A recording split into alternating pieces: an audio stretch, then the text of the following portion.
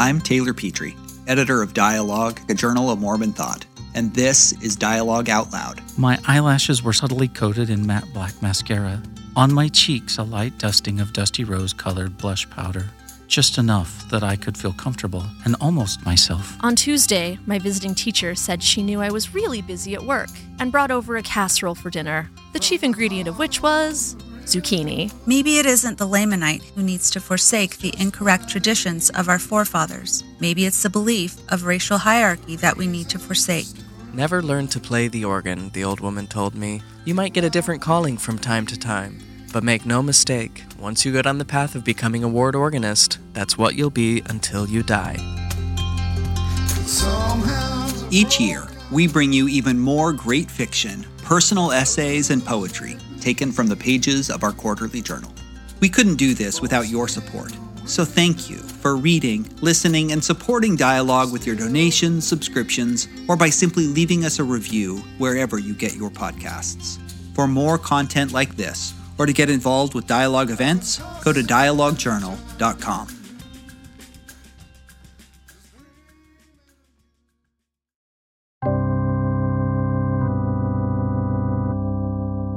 The Ward Organist by William Morris. Never learned to play the organ, the old woman told me. I should call her Sister something, but I don't remember her last name. Never learn to play, she told me. Once you do, you're stuck. I don't remember what I replied. Probably said something like, "It doesn't sound so bad," said there were worse things to be. I was in my mid-20s. I was unmarried and working as a database manager for a small nonprofit, so I guess they thought I had the time to learn. They weren't wrong.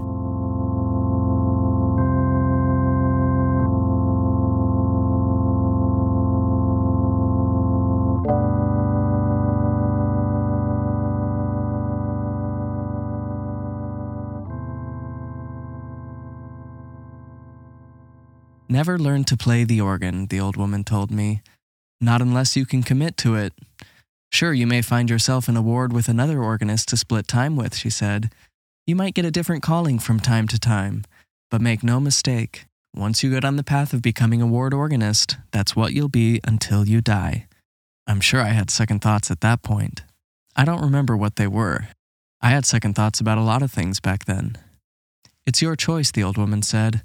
I don't care what the bishop says about it. If you aren't ready for this, speak up now. I don't need you wasting my time. And I don't want to waste yours either. You're young. You can do plenty of things besides learn to play the organ. So if you're not sure about this, you can still say no. Or you can say yes.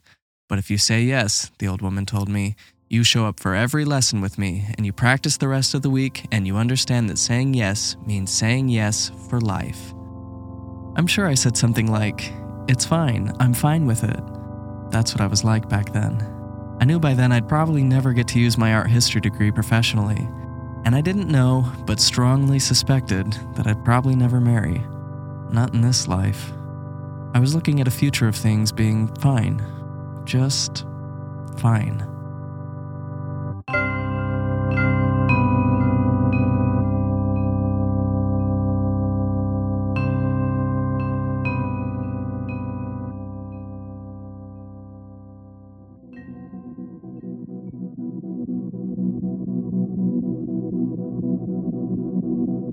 I'm still fine. The angels cluster around my ceiling at night. They circle, a damp glow in the room, golden as plates. They don't keep me awake. They never have. They also don't say anything. The only sounds they make are indistinct whispers, strange susurrations. If they're messengers from God, the messages aren't for me. I'm pretty sure they're heavenly beings, although I've never asked to shake any of their darting, quicksilver hands. I just watch them until I fall asleep.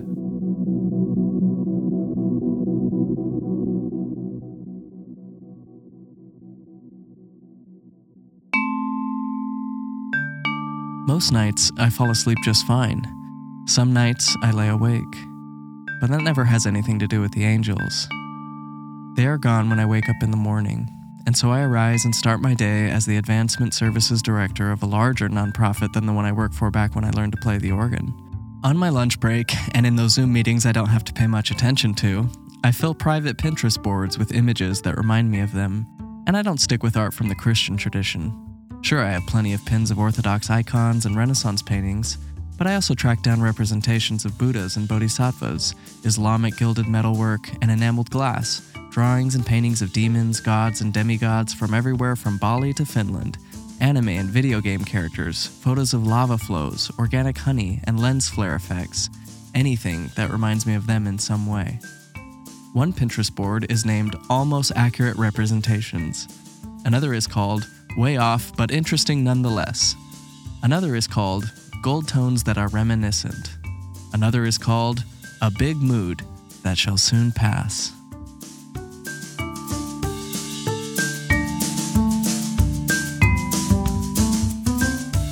Maybe I'll make the boards public one day, when things get bad, really bad. Not just the terrible, but bearable bad everything is now. Sometimes when I hear them whispering, I wonder what they're talking about. But I don't ask them that, because I'm pretty sure I know what they're whispering about.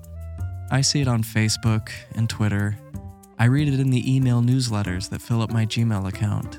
I see it on everyone's faces, even on the faces of those who are masked, especially on their faces.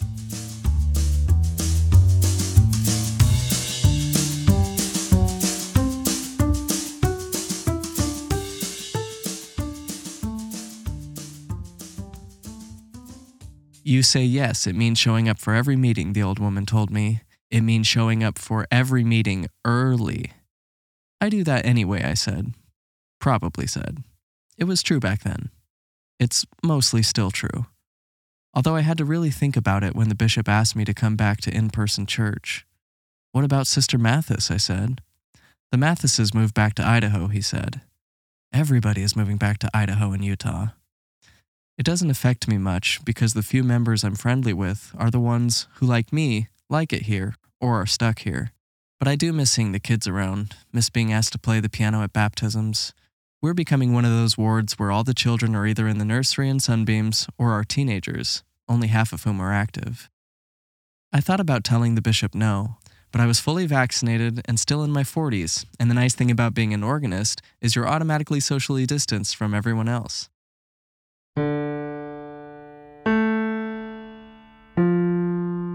When I'm not playing the organ, I sit in one of those choir chairs that is behind the organ.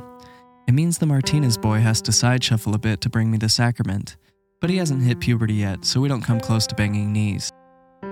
At first I was upset that the other boys always make him take the stand, but I know his parents are vaccinated, and he wears a good mask, and isn't one of those fidgety deacons who is always fiddling with his mask and then touching everything.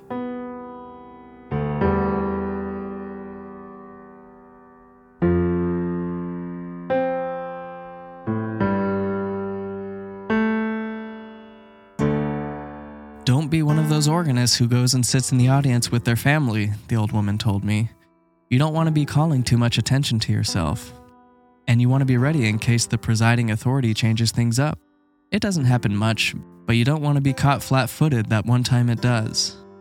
That's not an issue for me. I've never had a family to sit with.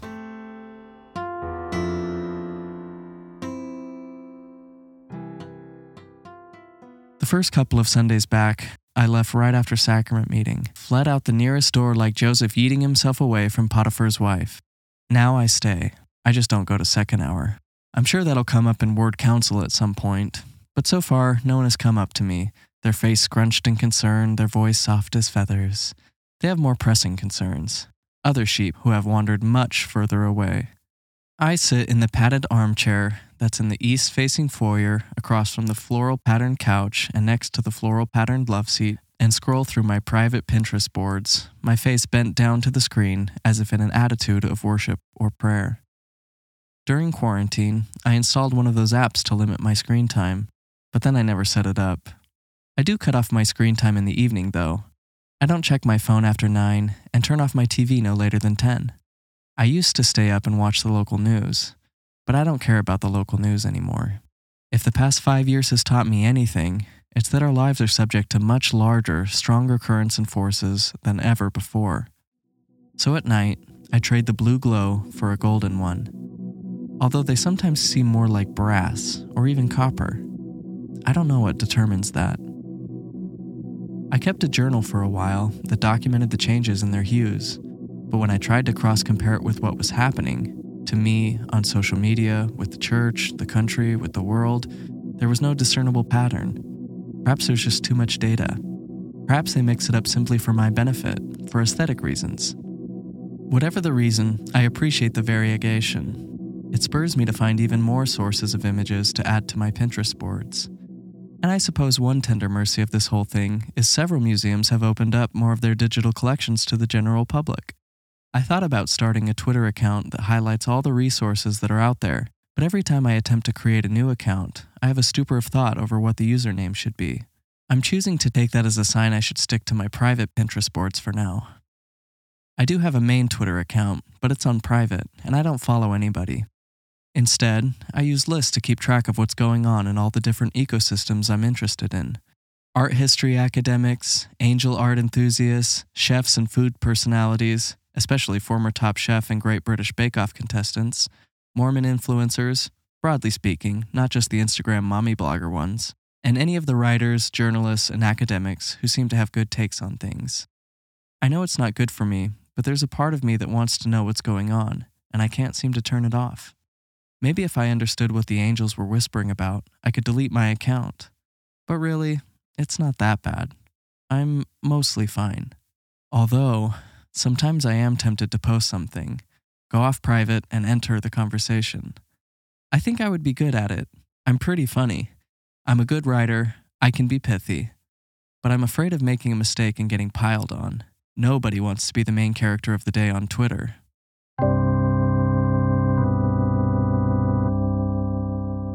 The old woman told me, she said, you can make little mistakes and only a few people will know, but you make a big mistake and everyone knows. She told me about a time that a general authority was visiting, and she wanted to make sure the congregation was properly paying attention, so she cranked the volume up for the rest hymn, but cranked it up too high and dang near blew out the eardrums of everyone on the stand. She'd said she'd never been so embarrassed in her life. But she had this wry smile as she said it, a thin-lipped smile. That's all I really remember about her. Her thin, pale lips, coated with a pink, waxy lipstick that probably should have been several shades darker. Her bony hand tapping my right thigh when it was time to use the pedals. I'll practice a lot, I said, and I won't mind if I make a mistake. I have a thick skin. It'll get thinner as you age, the old woman said, with a sharp bark of a laugh and a wink. So far, the only thing my skin has done is develop eczema.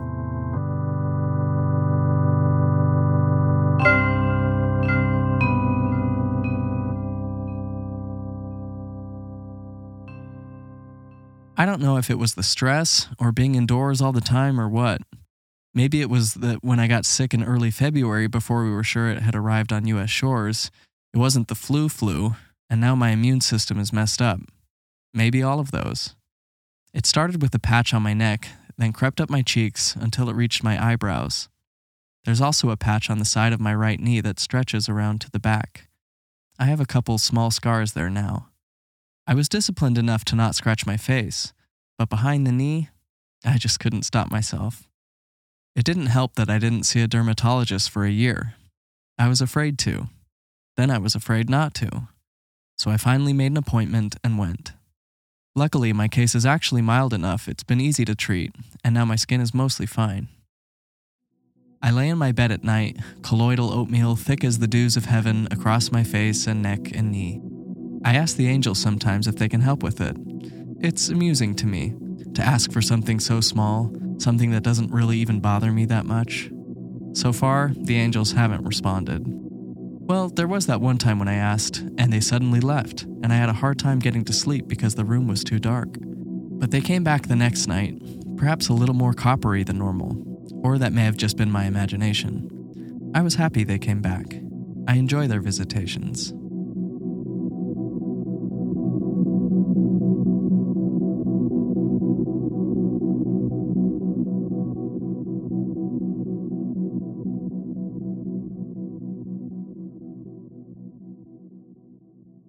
I've only played one funeral since March 2020. I played both the viewing and the funeral. The old woman told me that was her favorite part of being a ward organist. The hymns on the programs are the ones everyone knows, the ones that really mean something. People are reverent at funerals, and they actually sing. The veil is thinner. You're playing for both the people in attendance and the attending angels, she said. And you get lunch afterward. The funeral was for Brother Park. It was just last month. He was only in his 50s. The bishop didn't tell me what he died from, and I'm not friends with the ward members who always seem to know that kind of thing. Heck, I didn't even find out that Sister Wells had left her inactive husband until last week when she mentioned it in her testimony. I don't bear my testimony in church, only when I give a talk or the one time I filled in as a gospel doctrine teacher. The walk from behind the organ to the podium just seems too short to gather your thoughts, and I don't have anything to talk about other than the angels, and I know not to talk about them. Some things are both sacred and secret. It's not that I don't have a testimony, it's that I don't know what to say about it. I'm not going to repeat the same old lines. There's nothing wrong with that, it's just not for me. They really don't have anything to do with what I believe. Or maybe it'd be better to say that they have nothing to do with how I believe. Besides, the old woman told me that I shouldn't feel pressure to stand up if there's a long lull during fast and testimony meeting just because I'm already so close to the pulpit. Every time we play should be a testimony, she said. Every time is a testimony if you play with feeling, she said. She told me that a lot of ward organists don't play with feeling, not real feeling. They play hesitantly because they don't have technical proficiency, or they play with too much confidence because they are technically proficient. They always play too loud and fast, she said, which is worse than playing too slow, as torturous as that can be. It's worse because you can tell they aren't approaching the organ with enough reverence, with a measure of awe. You have to pretend it's a not quite fully broken horse, she told me. You have to approach it that way every single time. Approach it with caution and respect and a bit of fear, but also with confidence and the knowledge that comes with practice. I didn't practice for 6 months, from March through August 2020. Then the bishop asked me to practice so I'd be sharp whenever I felt like I could come back. So I did, at 5:30 in the morning every Saturday. That way I could get at least an hour and a half of practice in by the time people arrived to clean the building. There was this one time I didn't leave right away. Shortly before 7, some sullen teenage boy from the other ward stumbled into the chapel with a vacuum cleaner, the cord dragging behind him, the hood on his hoodie up, hiding the over-the-ear headphones he was wearing. But I saw them, and I stayed and played while he vacuumed. I don't know what he was listening to. Maybe it was something appropriate, but I kept playing in case it wasn't, the sound of the vacuum providing a constant roar against all glory, laud, and honor, which I was practicing for the upcoming Easter program.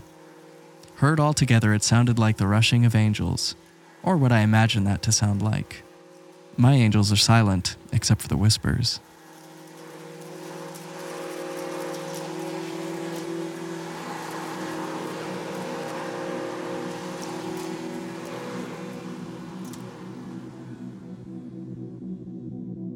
You'd think those early morning practices in the chapel is when I'd see the angels, but nope.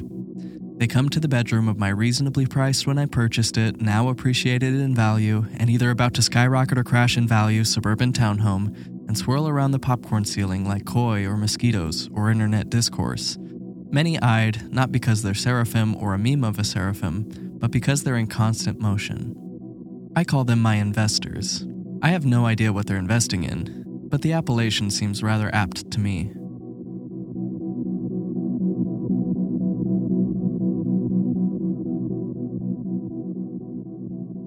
I only tried to quit the lessons once.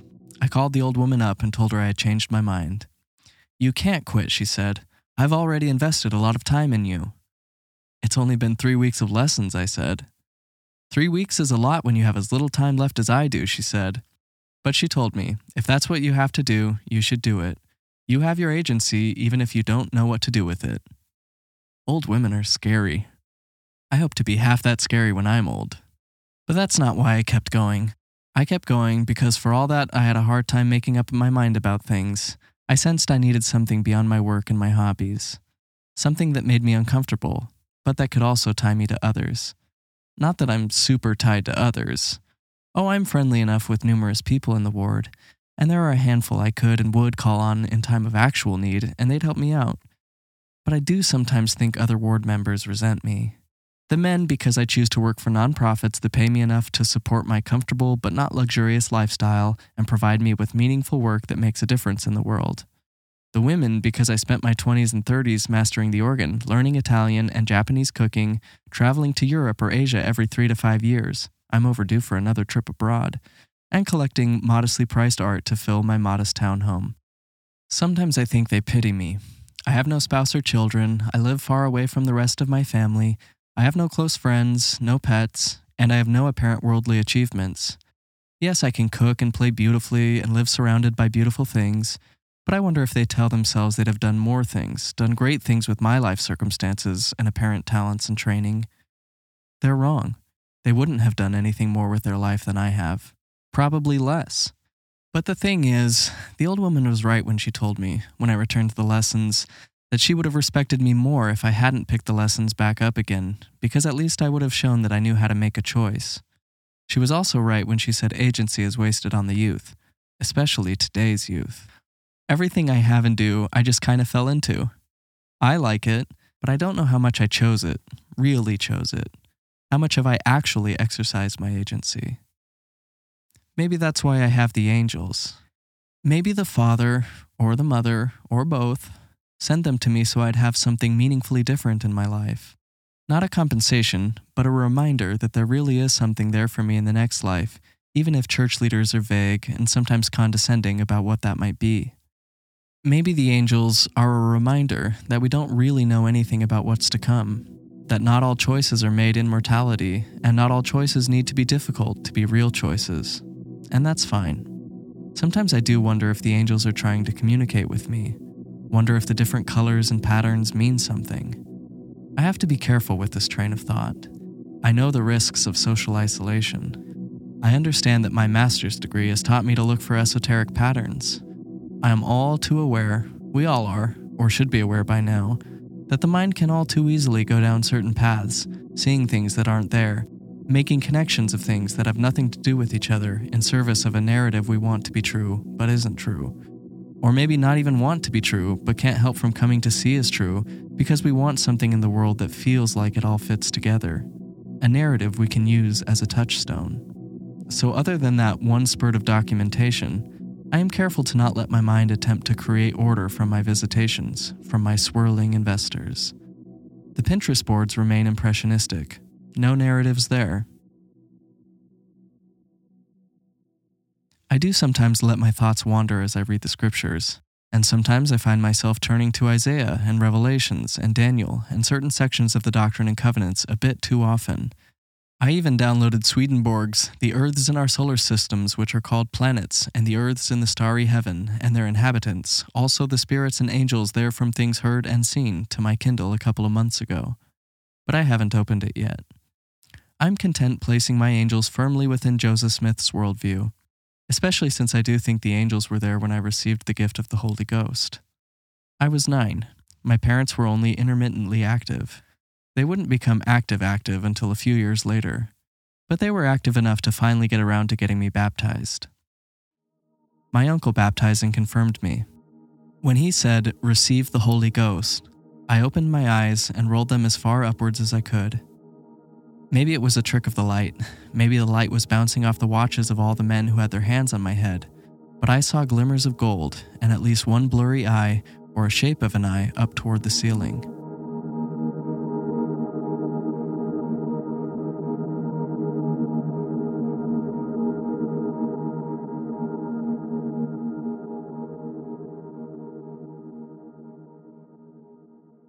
Thinking back now, perhaps the experience is how I ended up majoring in art history, although I didn't focus on religious art in my master's degree program. My thesis was on the influence of innovations in textile manufacturing on both representational and non-representational painting, photography, and mixed media in the late 19th and early 20th century art. My parents were active until they died. Half my siblings no longer are. And I'm worried about my youngest brother. He and his wife are having a hard time right now. I don't know the details. I can just tell from certain subtle changes to their Instagram posts. They're not openly expressing doubts. It's more that they've become interested in the things that so often go along with those doubts. I worry about them, but not about myself. I'm fine. I don't have doubts. Or rather, not the kind of doubts that'll cause me to leave the church. If I ever go inactive, it's because I'm just too tired to play the organ anymore. They'll wear you out, the old woman told me. If you get good enough, it won't just be sacrament meetings. It'll be baptisms, funerals, stake meetings. They'll get more ambitious with the Christmas and Easter programs. If they get greedy or no one else in the ward can play, they'll make you a choir accompanist, and they'll ask you to sub in primary. And the better you get at the organ, the more they'll want you on the piano, even though you and I know they're two different instruments, she said. You'll become the go-to for all the special musical performances, which means either practices during the week or late Saturday evening or early Sunday morning. She was prophetic. Or rather, she knew from experience how certain archetypes work in the church. Some folks are always leaders. Some men are always clerks. Some women are always in the young women's. A few lucky souls are teachers. Ward organists are made, not born, not foreordained, she told me. It's possible she was just trying to get me to understand the importance of practicing every week. Perhaps she really did want to make sure it was a choice I was making for myself and wasn't being pressured into it. It really is about the only out-of-character choice I've made in my life. I'm not a natural at music. There are times when I regret it. I sit on the bench, my feet resting on the wooden pedals, my hands by my side, wondering why I'm here in this place again. But then I play. Slower than I'd like to, but quicker in my experience than most other ward organists across the US and Canada. I play, and the congregation follows. The old woman told me there may be some exceptions you run into, some you'll love and some who will drive you crazy. But for the most part, you're the one who keeps the time of the hymn and not the chorister. The chorister follows you, she said, and so does the congregation. They don't actually need the music you're playing. They know the hymns. Your role is to kick them into the right pace. The members will do the rest. And so they do. There have been times lately when I wonder about my pace. Am I rushing my playing? Is it a tad slower than it was before? I can't quite tell. I worry that my internal clock is off. But wherever the pace is at, it seems to be working. The congregation is singing well, even with their masks on. And my playing is as steady as it ever was. Not that that's a surprise. Steady is what I do. I have my nonprofit job, my cooking and my art, my townhome. I have my early morning practices. I have my playing during sacrament meeting and my foyer meditations during second hour. And I have my angels at night.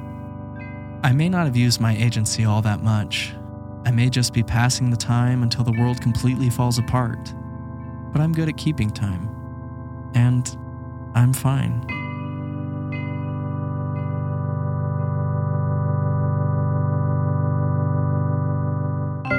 William Morris is the author of the story collection Dark Watch and Other Mormon American Stories. He co-edited the anthology Monsters and Mormons and edited States of Deseret, both from Peculiar Pages. His fiction has appeared in Iriantum, Dialogue, A Journal of Mormon Thought, and Big Echo, Critical SF. He currently lives in Minnesota with his wife and daughter. His Mormon fiction and criticism can be found on motleyvision.org. This short story was read by Tanner Gilliland. The print version can be found in the winter 2022 issue of Dialogue Journal. This episode was produced and edited by Daniel Foster Smith. Our executive producer is Taylor Petrie, and Emily Jensen is our content manager. Original music by Daniel Foster Smith. Dialogue Out Loud is produced by the Dialogue Foundation, a registered 501c3, with support from Merry Thieves and Sultan Studios. To find more great audio content like this, go to dialoguejournal.com. And while you're there, consider donating. Thank you. I'm going to take a risk in this ad by saying the word holiness right here in the very first sentence. That's risky because the word can trigger all kinds of positive or negative feelings. I mean, sometimes I'm afraid to call something holy because it makes things feel sort of unrelatable or like disconnected from everyday life. And really, I mean, that's too bad because the word's actually related to wholeness and healthfulness, which suggests that maybe we can learn to find holiness in places we never really thought to look before. I'm talking about holiness like a fire. It can warm, but it can also burn. You might get smoke in your eyes, but the flickering flames are also really beautiful. If this kind of holiness sounds appealing, you should check out Fireside with Blair Hodges. It's a podcast featuring writers, artists, and activists who can help expand your concept of holiness to include the gritty, earthy stuff of everyday life. Come fan the flames of your curiosity at Fireside with Blair Hodges. part of the Dialogue Podcast Network, available at firesidepod.org and wherever you get your podcasts. Dialogue Podcast Network. Hello, I'm Daniel Foster Smith, the production editor at Dialogue. If you're still listening, you might be just the person we want to hear from. The Dialogue Foundation is committed to bringing you stories and scholarship that inform, challenge, and engage a diversity of minds and voices on topics related to Mormon history, theology, culture, and more. And now we want to hear from you. What keeps you coming back to Dialogue Journal and podcasts? Do you have a favorite episode? A favorite article? What can we do better? Please let us know by sending an email to editors@dialoguejournal.com. Thanks again for listening.